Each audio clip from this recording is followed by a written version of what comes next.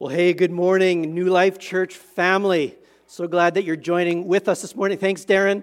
Thanks, worship team. Man, I got to tell you, it felt so good to be worshiping with the team together in this space. And the only thing that would have made it better is if you were here worshiping in person with us. And we're looking forward to that day. We're longing for that day.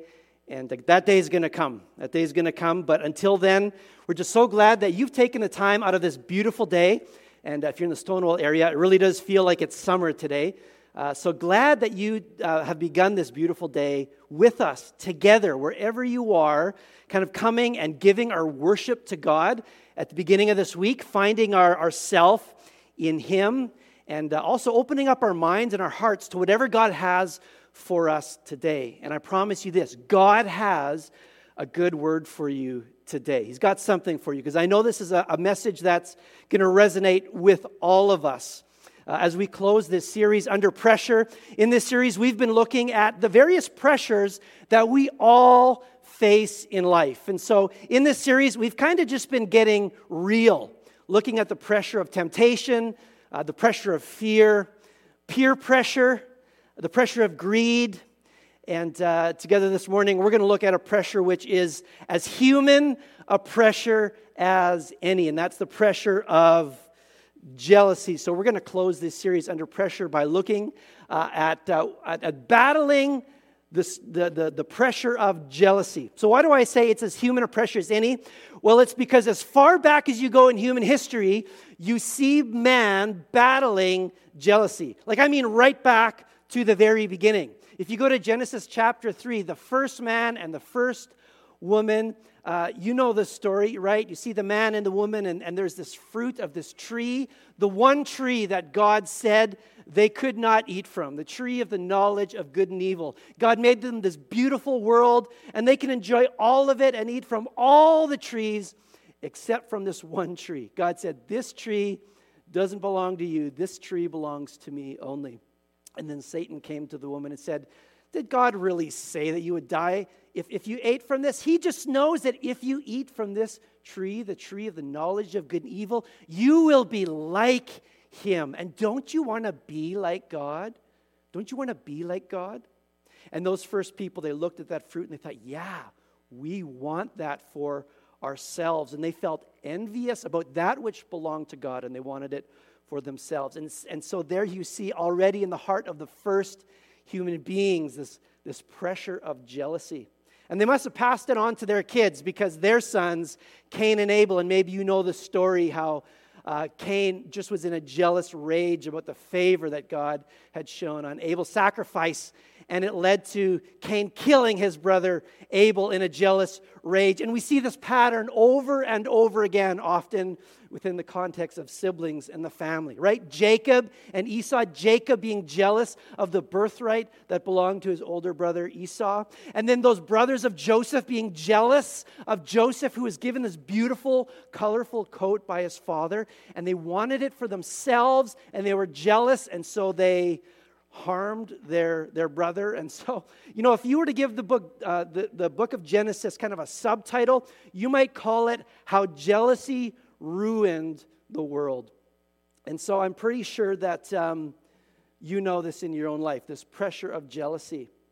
That's why God put it in the Ten Commandments, right? In the Ten Commandments we have, do not covet. It's the one command that isn't really speaking to an action, but it's speaking to an attitude of the heart. Do not covet. And I think God put it there because He knew that every single one of us would battle covetousness. We would battle jealousy. We all feel it, don't we? And so, if there's a pandemic we're facing, the biggest pandemic is not COVID, it's covet. It's to covet. I certainly feel it. I've battled this as far back as I can remember. Remember as a boy and as a teenager, feeling jealous of my siblings, my younger two brothers particularly. I hope they're not watching this. They might use this against me. But I was the oldest of 4 kids, and I had 2 younger brothers. And it just seemed to me that they were better at everything, better than me at everything they did. I just kind of developed this kind of poor me spirit, right? Like they just had this natural athletic ability. Like I played sports. I was on the high school baseball team and football team. I kind of rode the pine. I was just like a middle of the pack sort of player. But my two brothers, they were like all-star quarterbacks for the team. They were just better than me at sports. They had this great musical gifting. I mean, their voices are great, and mine just not. You can ask those who have sung around me in church. And even today, they both lead worship teams in their big churches in Alberta. And man, I'd love to have that musical gifting, and I just don't have that. My brothers, they always just had this ease about them with friends, and they were very popular with girls. They had this ability to talk to girls, and girls kind of gravitated towards them. And you know what? I just didn't have it. I didn't have it. I was just kind of awkward, and I wasn't very good socially as a teenager. And I kind of looked down upon myself. And by God's grace, He brought a wonderful woman who kind of tracked me down, Erica, and was willing to marry me. And God's given me a beautiful family. And so I kind of got past some of those like childhood sort of jealousies. But then it just kind of moved on. I had a family of my own. And then that jealousy turned towards those peers around me who had what I wanted. You know, they had a career where they made a really good income, and they had financial stability and certainty, and they were able to buy a house when I was renting, and they had what I wanted, some of the things that I wanted, and the financial security that I wanted and didn't have, and I had to battle that in my heart. And then God brought me to Stonewall here, a beautiful home He's given to us, and He's landed us in a good place. And you know what? Like, let me just get real here, okay? As a pastor, I can struggle with jealousy in ministry, you know, with other churches and other pastors. I can look at that pastor down or that church down the road that's doing well, it's being successful, and I can feel that jealousy, that envy in my heart. And even with other pastors, now Daniel, plug your ears, please. You know, sometimes I'll even hear those come and just lavish praise on maybe Darren or Daniel, and sometimes, I'm just getting real here, that can bring to the surface some insecurities, and I wonder to myself, do people like them better than they like me? And I can find myself coveting the praise that's given to another. Do you know what that feels like in your own life? I mean, we can even feel that in the context of ministry. Now, here I am, turning 40 this week, May 19th. I mean, I don't want to plug myself shamelessly, but I already did, May 19th. And I'm at a point where I'm turning 40 and I'm starting to lose my hair.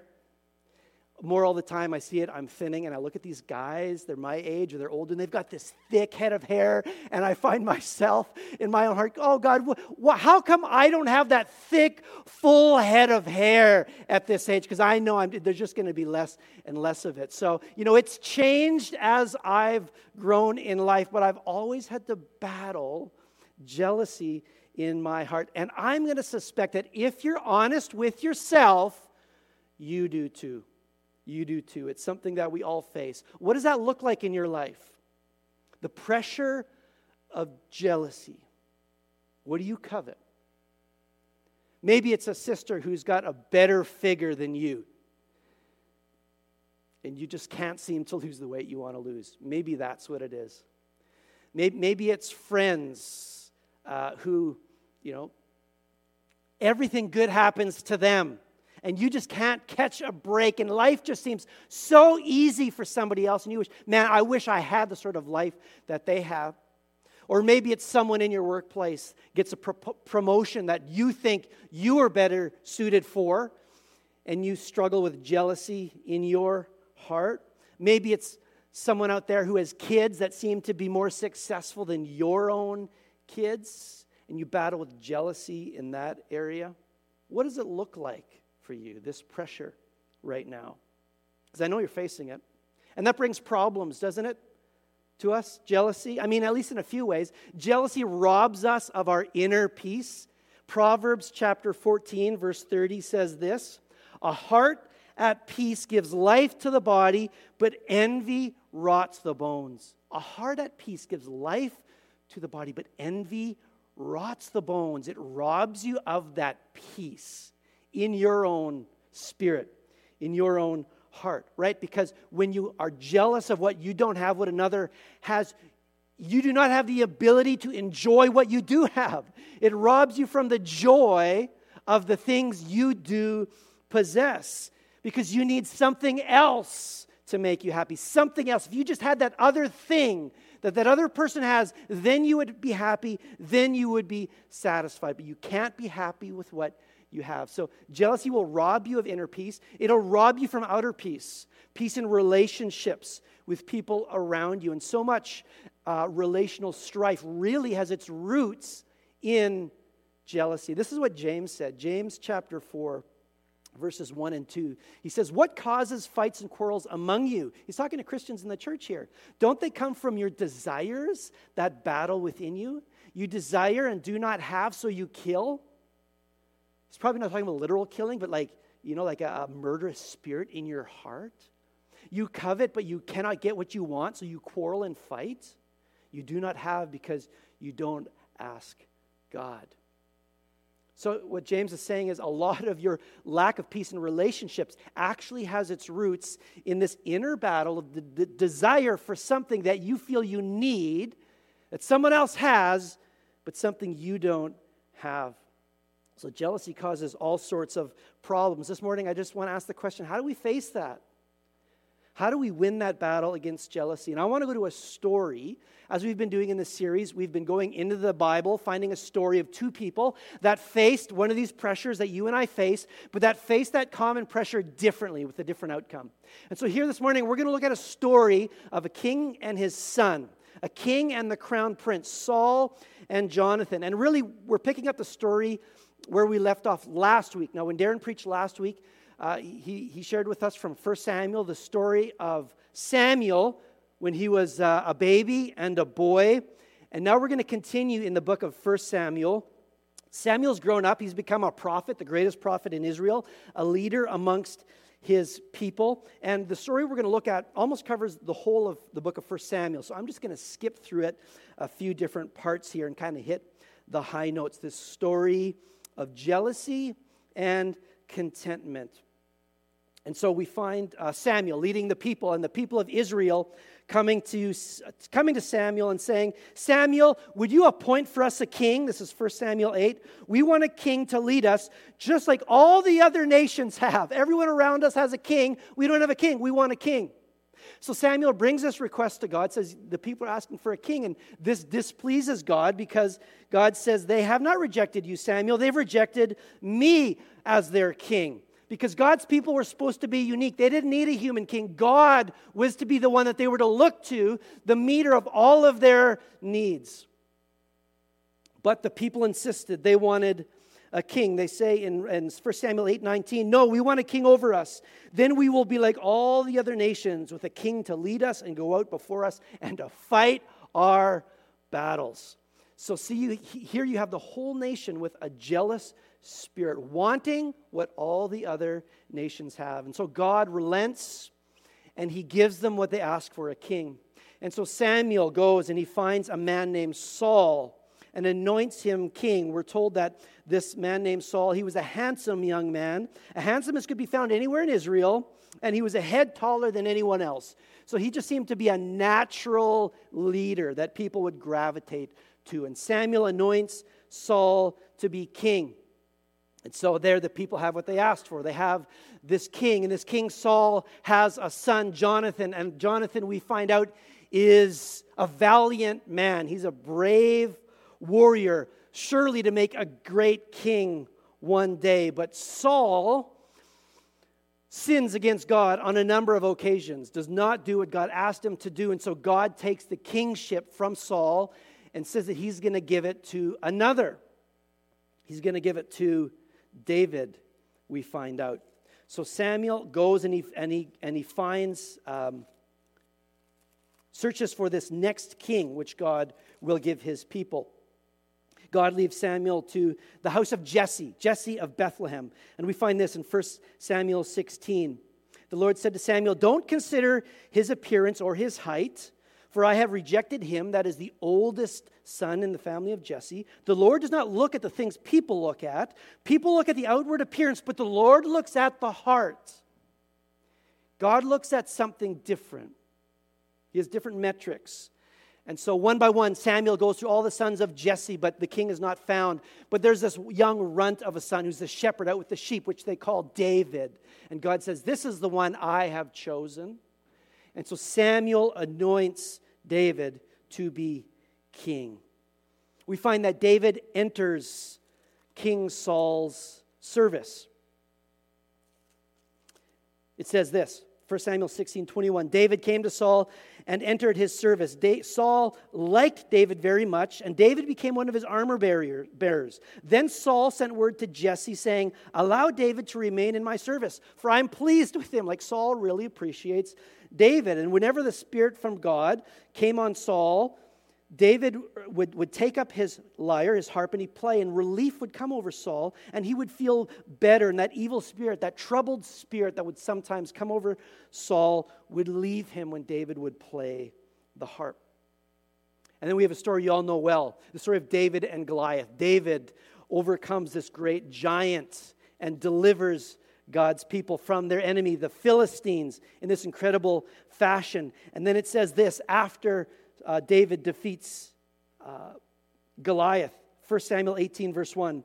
It says, David had finished talking with Saul after this victory, and Jonathan, Saul's son, the crown prince, became one in spirit with David. And he loved him as he loved himself. And from that day, Saul kept David with him and did not let him return to his family. And Jonathan made a covenant with David because he loved him as himself. Jonathan took off the robe he was wearing and gave it to David, along with his tunic and even his sword, his bow, and his belt. All of these rich, kingly, princely sort of possessions he gives to David, who God has anointed. Whatever mission Saul sent David on, David was so successful that Saul gave him a high rank in the army, and this pleased all the troops and Saul's officers as well. And when the men were returning home after David had killed the Philistine, the women came out from all the towns of Israel to meet King Saul with singing and dancing, with joyful songs and with timbrels and lyres, and they danced and they sang, Saul has slain his thousands and David his tens of thousands. Saul was very angry. This refrain displeased him greatly, for they had credited David with tens of thousands, he thought, but me with only thousands. What more can he get but the kingdom? And from that time on, Saul kept a close eye on David. The next day, that evil spirit came over Saul again, and he was prophesying in his house while David was playing the harp as he usually did. Saul had a spear in his hand, and he hurled it, saying to himself, I'll pin David to the wall. But David eluded him twice. And Saul was afraid of David because the Lord was with David, but had departed from Saul. And so here you see Saul being overtaken by the pressure of jealousy.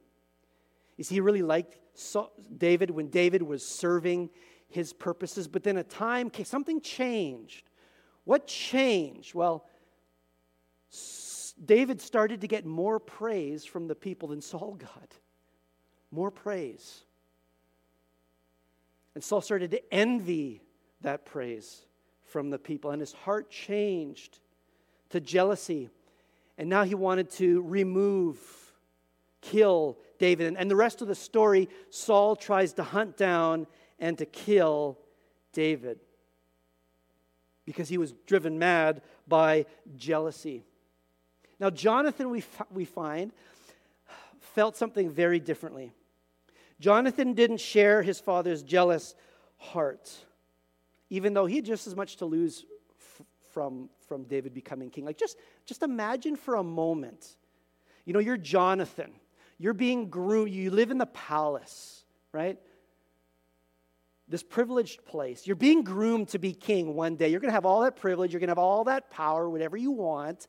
That's about to be yours. But that's all going to be taken away from you if this David, whom God has chosen to be king, actually becomes king. You think that Jonathan would be ripe to feel jealousy in his heart?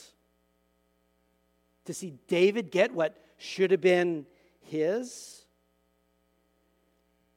And yet that's not how he feels at all. That's not how he feels. Instead of grasping for what might be his, we see here in the story Jonathan affirming what God had given, not to him, but what God had given to David. We see this in 1 Samuel 23, verses 15 to 17. It said, while David was fleeing, trying to flee Saul, as Saul was trying to take his life, it says, Saul's son Jonathan went out, he found David at Horesh, and he helped David find strength in God. Don't be afraid, Jonathan said. My father Saul will not lay a hand on you, for you will be king over Israel, and I will be second to you. I'm going to be second. You're going to be number one. You will be king. Why? Because God has said. God has chosen you. And what we see here in Jonathan is something we didn't see in Saul. What we see is a contented heart. Jonathan is contented with being number two. He's contented with the position that God has given him. A jealous heart versus a contented heart. How do we battle jealousy, and how do we build contentment in our life? How do we do that?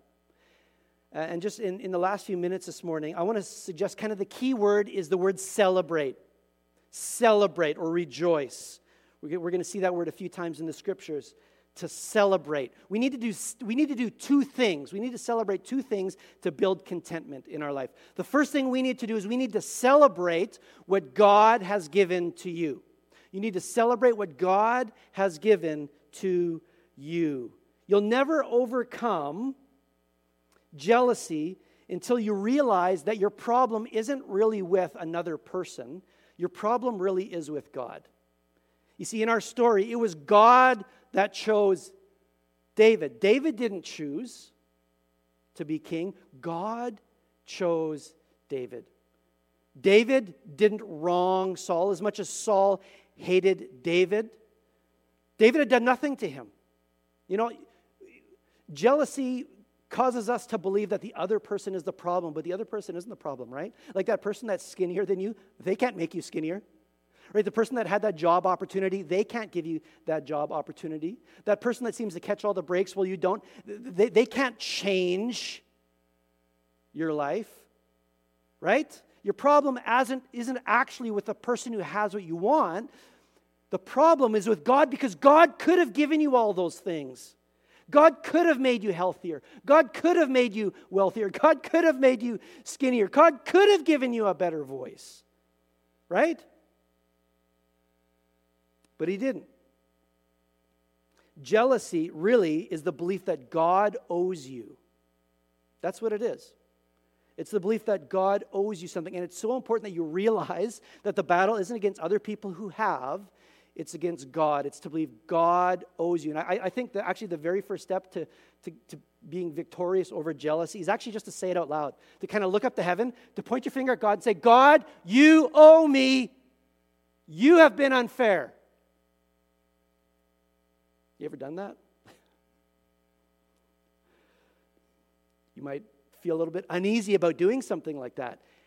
And as soon as you start feeling uneasy about that, now you're on the road to recovery. You're on the road to recovery. We see this parable called the parable of the workers in the vineyard. It's in Matthew chapter 20. It's a parable many of you will know where a master, an owner of a vineyard, early in the morning, he goes and he hires some workers and says, I'm going to pay you a denarius a day if you come and work for me. And he hires them early in the day.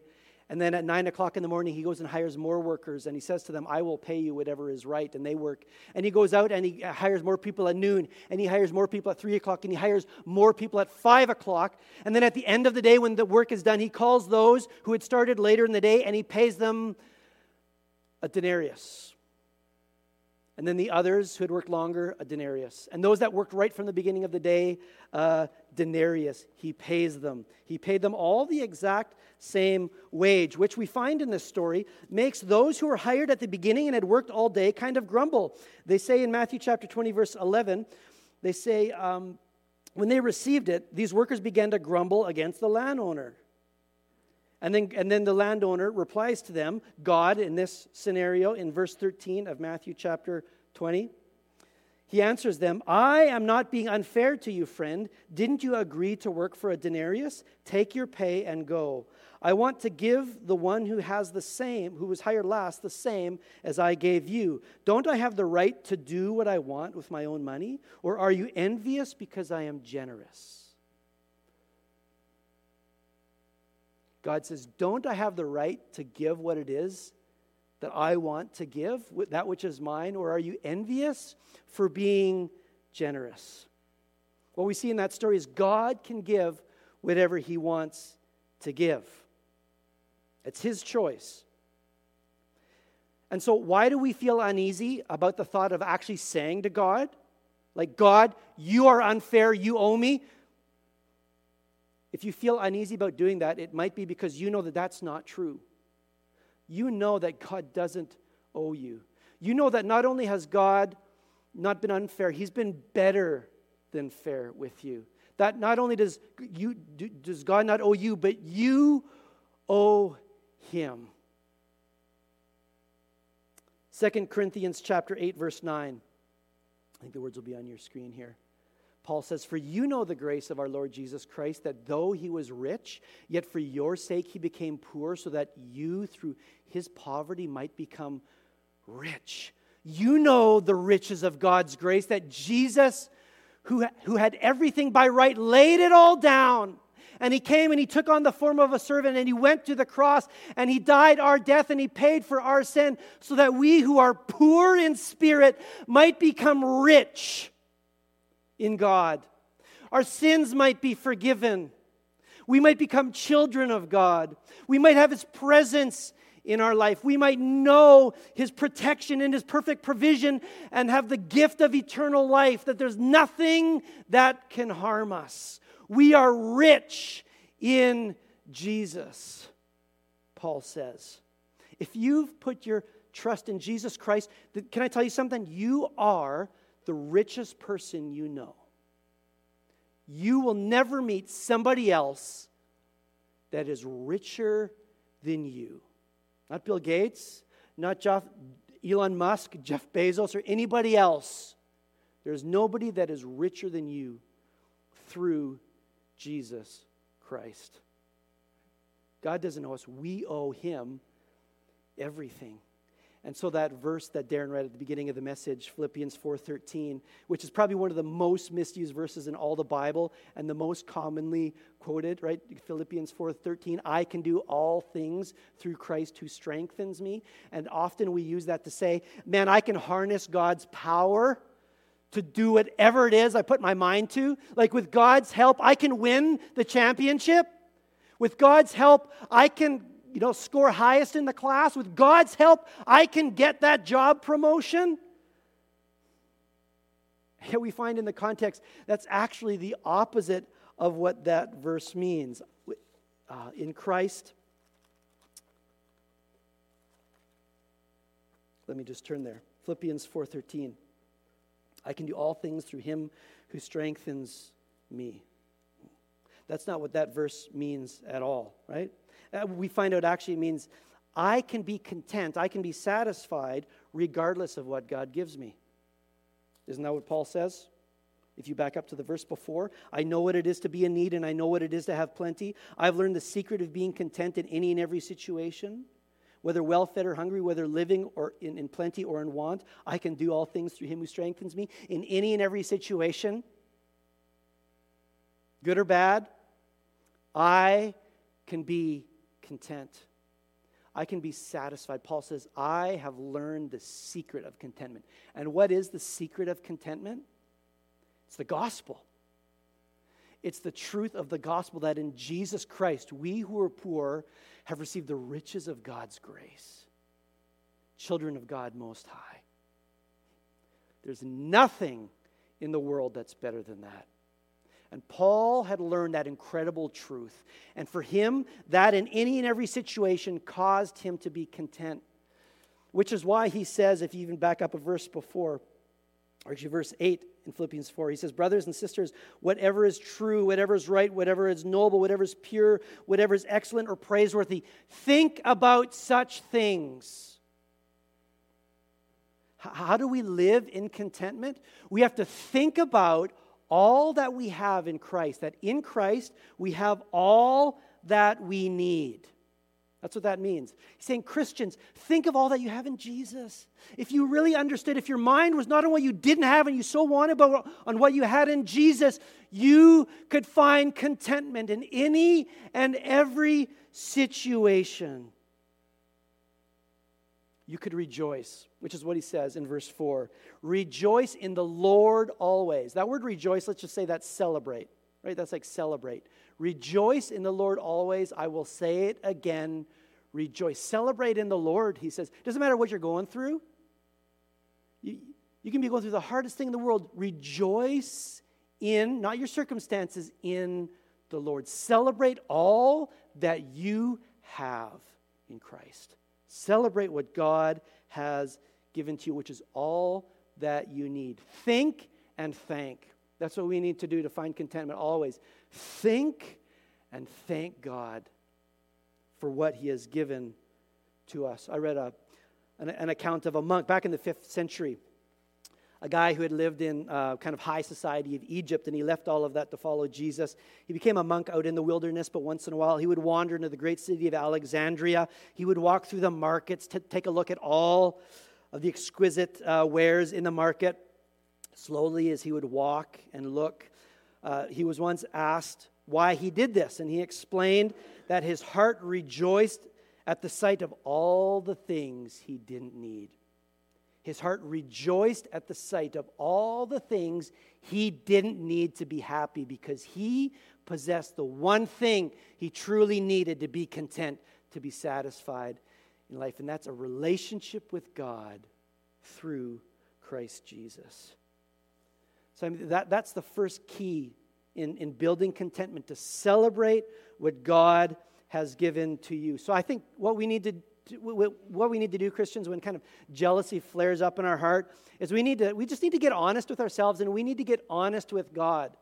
And we need to say, God, as much as I want this thing, as much as I desire that, I know that in you I have all that I need and more than I deserve.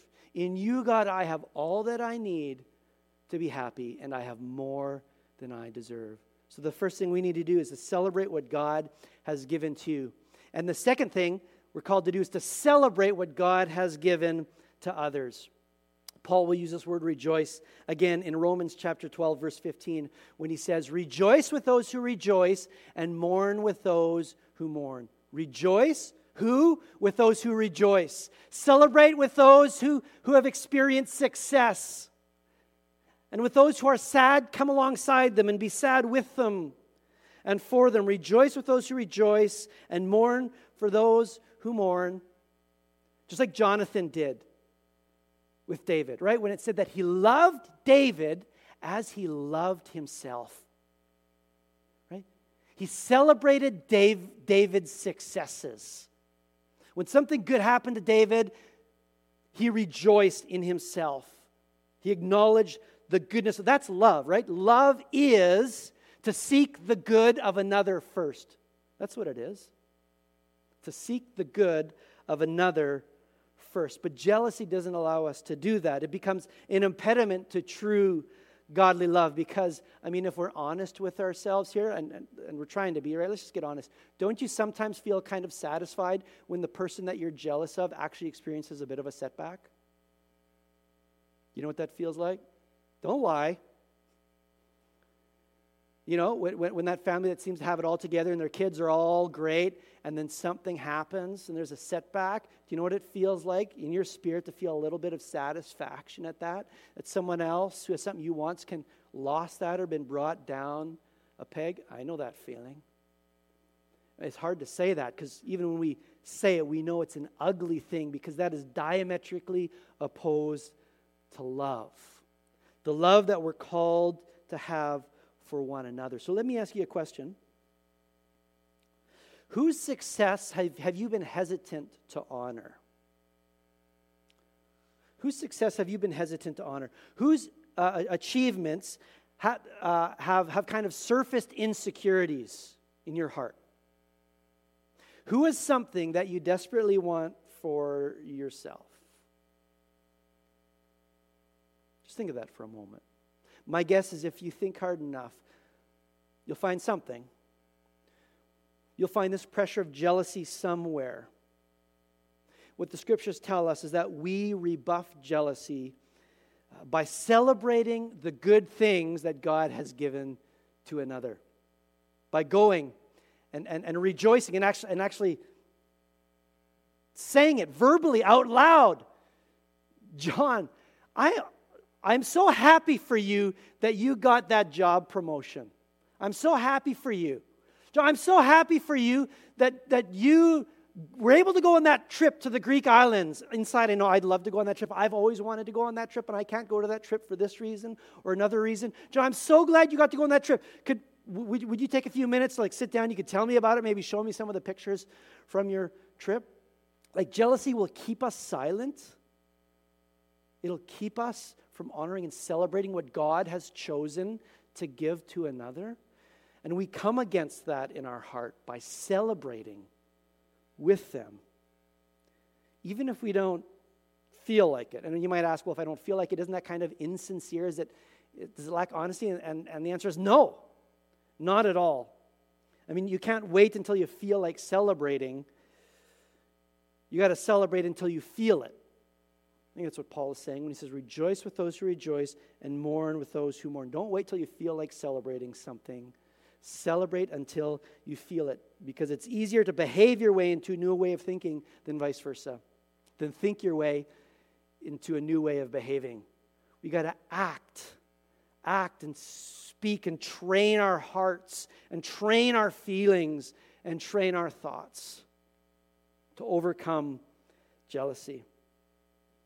There's just something really liberating about celebrating what God has given to another, something that maybe we would so want and we might covet ourselves. There's something so liberating about celebrating and rejoicing from another, because it helps just kind of roll that weight of jealousy off of our shoulders, and it makes space in our heart for peace.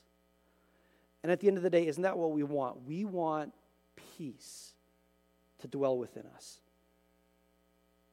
right? We want our hearts to be free. And how do we have our hearts free of jealousy? Well, it's to celebrate, first of all, what God has given to you, and secondly, to celebrate what God has given to others. A heart at peace gives life to the body, but envy rots the bones. So let me ask you a question, bringing this to a close. Where are you feeling the pressure of jealousy in your life? Maybe something, as I've been talking, has already come to your mind. Where are you feeling the pressure of jealousy? And as you think on that, I want to invite you into a moment to just already begin practicing this celebrating what God has given to you. I want to invite you into a moment of prayer as you reflect on that question. Where are you feeling the pressure of jealousy?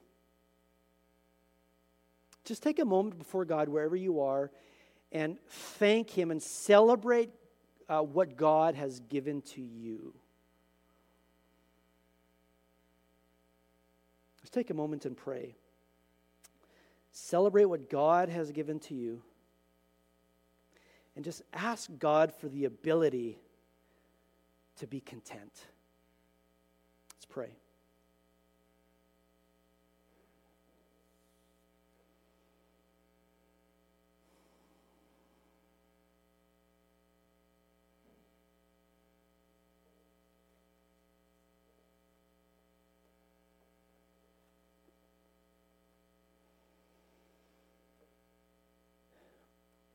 Father God,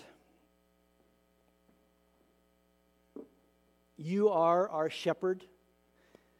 You're a perfect shepherd. In you, we have all that we could ever need.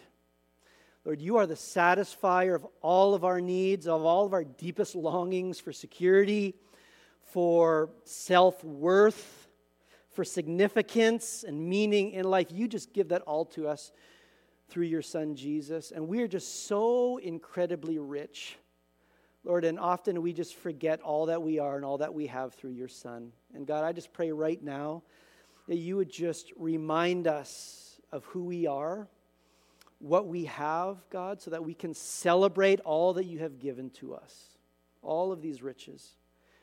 God, you are so generous. God, as we battle jealousy in our heart, maybe it's something little, but Lord, we know even little things can grow. Maybe it's something really big that we've just been battling for years and years, and it's robbed us of our peace in our own heart. It's robbed us of peace in some relationship, maybe with those that we love around us, family and friends. And I just pray that by your Spirit that lives within us, that you would just give us the ability, God, to find contentment. Lord, just to think on those things that are true and praiseworthy, to celebrate what you have given to us and to celebrate what you have given to others. Lord, just make us content. In Jesus' name, amen.